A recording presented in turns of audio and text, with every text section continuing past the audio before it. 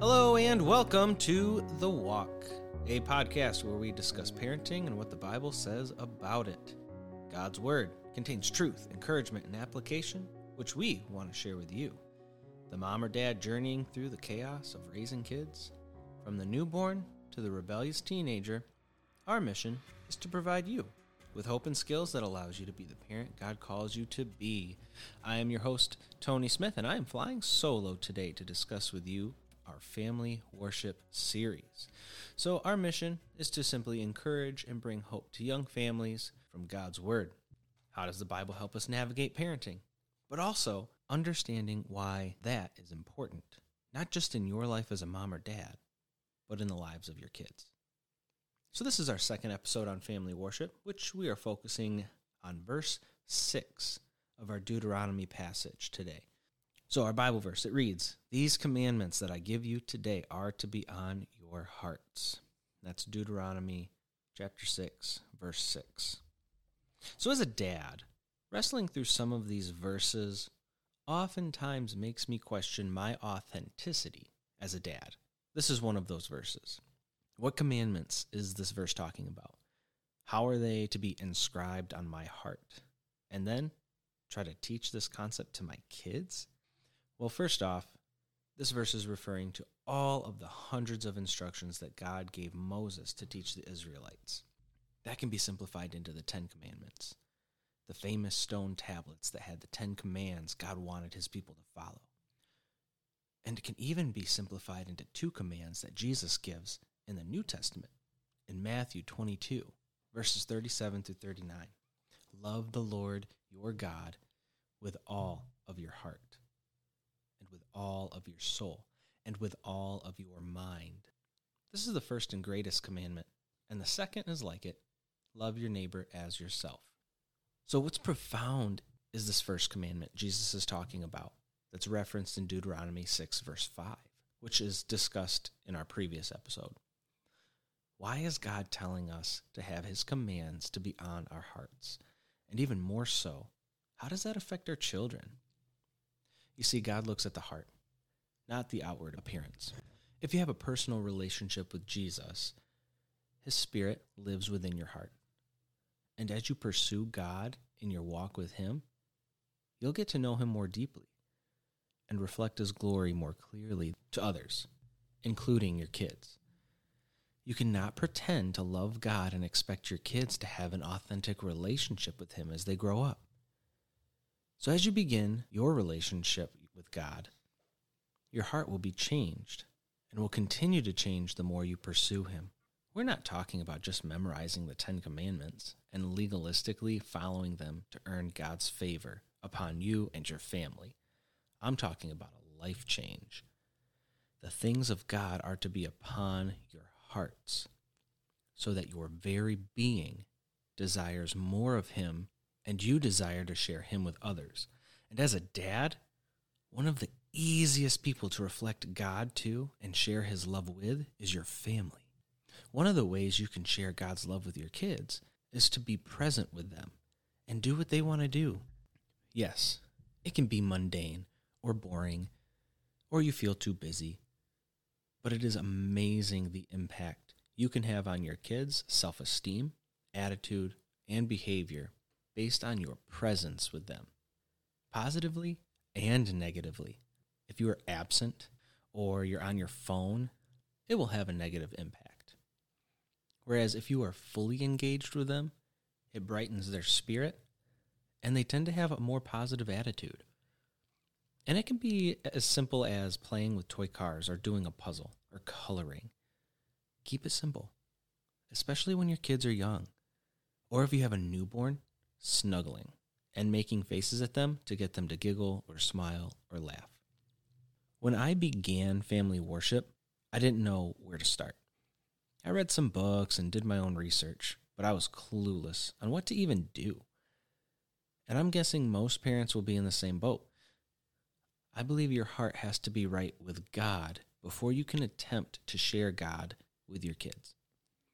What I mean is that if you are having an off day and you're cranky or irritated or angry and you aren't in the right mindset or heart set, then sharing God's love with your kids might be near impossible.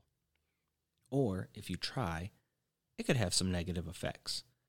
If you are already annoyed and then you try teaching your kids a Bible verse to memorize, and they aren't exactly paying attention or are struggling with it, and you blow up at them, well, that sin that caused you to explode has now impacted your kids. And if that happens day after day and consistently becomes a pattern, your children aren't going to find joy in learning about God. They will begin to resent learning about God, because how you carry yourself while teaching about God matters to your kids. If you find it boring or annoying or worthless, they will too. Maybe not at first, but eventually. The likelihood of them to find family worship boring or annoying or a waste of time will only increase. One of my favorite ways to conduct family worship is to go online and find pictures of a Bible story and print them off. The picture is a coloring page and usually has the Bible verses or a kid's version of the story. Then I read the story to them and we each color a page. The Bible app for kids and ministryspark.com are great resources for kids that are preschool to elementary ages. You can find links for both in our show notes on our website at thewalkpodcast.buzzsprout.com. What this allows you to do is to engage them in something hands-on while listening to a story, but also allows you to spend some quality time with your child. It usually takes about 10 to 15 minutes for them to color and go through everything. And there's joy there. But what it also does is it fosters the family bond you have with your kids. Leaning in and teaching your kids about God while spending some quality time with them helps establish trust. And when they get a little older, they may even ask you questions, hard questions about God. Then you have the chance to teach them. And if you don't know the answer, try to find it together. Go to the Bible together and research it as a team. Explore deeper truths about God as a family. To summarize, though, it all starts with you. Having God's Spirit within your heart and having God's Word on your heart. Allowing you to be in tune with Him needs to happen first. Then, as you reflect different fruits the Spirit produces in you, such as joy, patience, kindness, and gentleness, you can begin sharing the love of God with your kids. After the break, I'll share a little personal experience I've had during family worship with my own kiddos.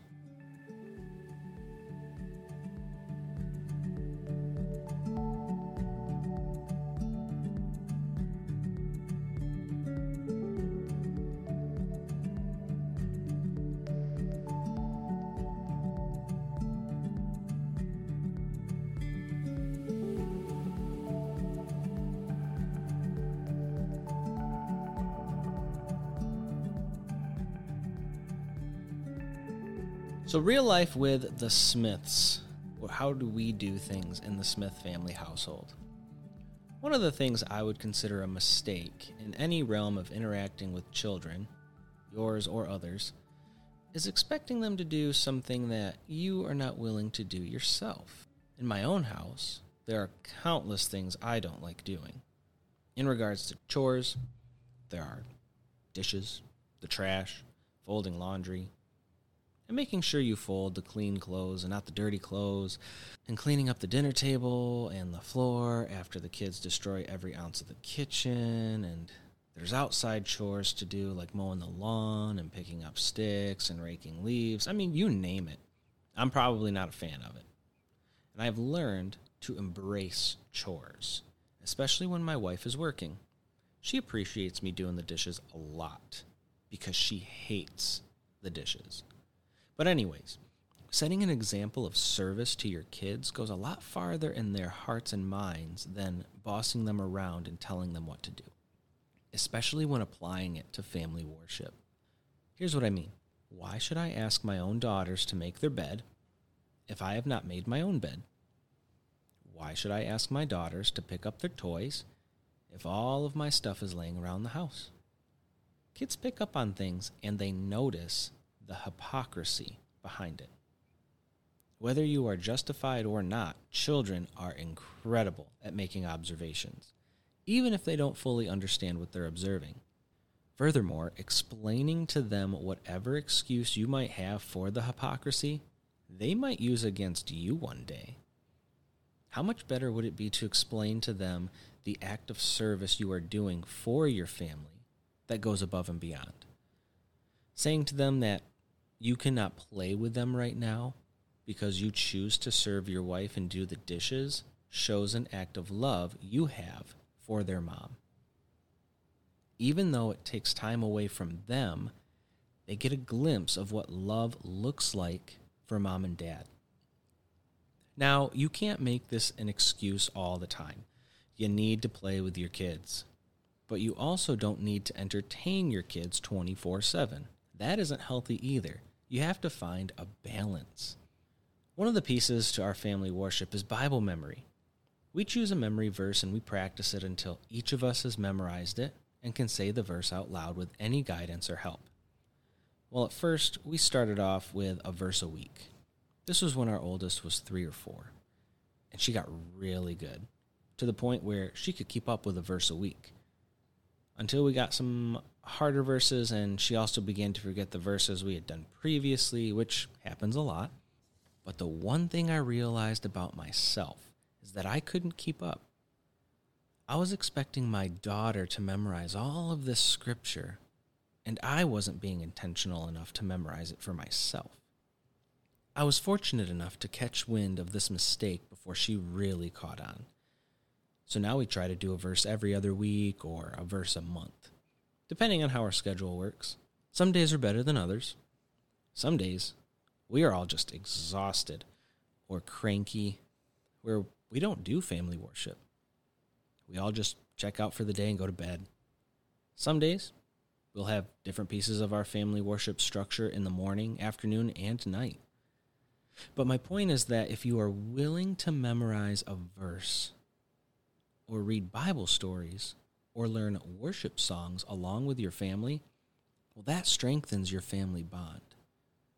It's like a little church bringing glory to God, and each part of your family is a piece of the church body you call your home. If you set expectations for your sons or daughters that you aren't willing to do yourself, that is hypocrisy. And God doesn't act that way. God expects from us what he is willing to do and has done. In the gospel, he became a human, endured the temptations and struggles we are called to endure. And as God calls us to die to ourselves and to be born again, something that Jesus demonstrated, he endured betrayal and death on the cross, but rose again on the third day. So our walking wisdom for today is to keep in mind that whenever we teach our kids the commands of God, that we too must have those commands in our hearts as we pursue him. So I encourage you to meet with God today and share with your family what you learned or how it made you feel. That's all for today. Items, links, and show notes can be found on our website at thewalkpodcast.buzzsprout.com. We want to say thank you to Pixabay Music and all of you that are listening to our podcast. We appreciate all of your support, and thanks again. This is The Walk.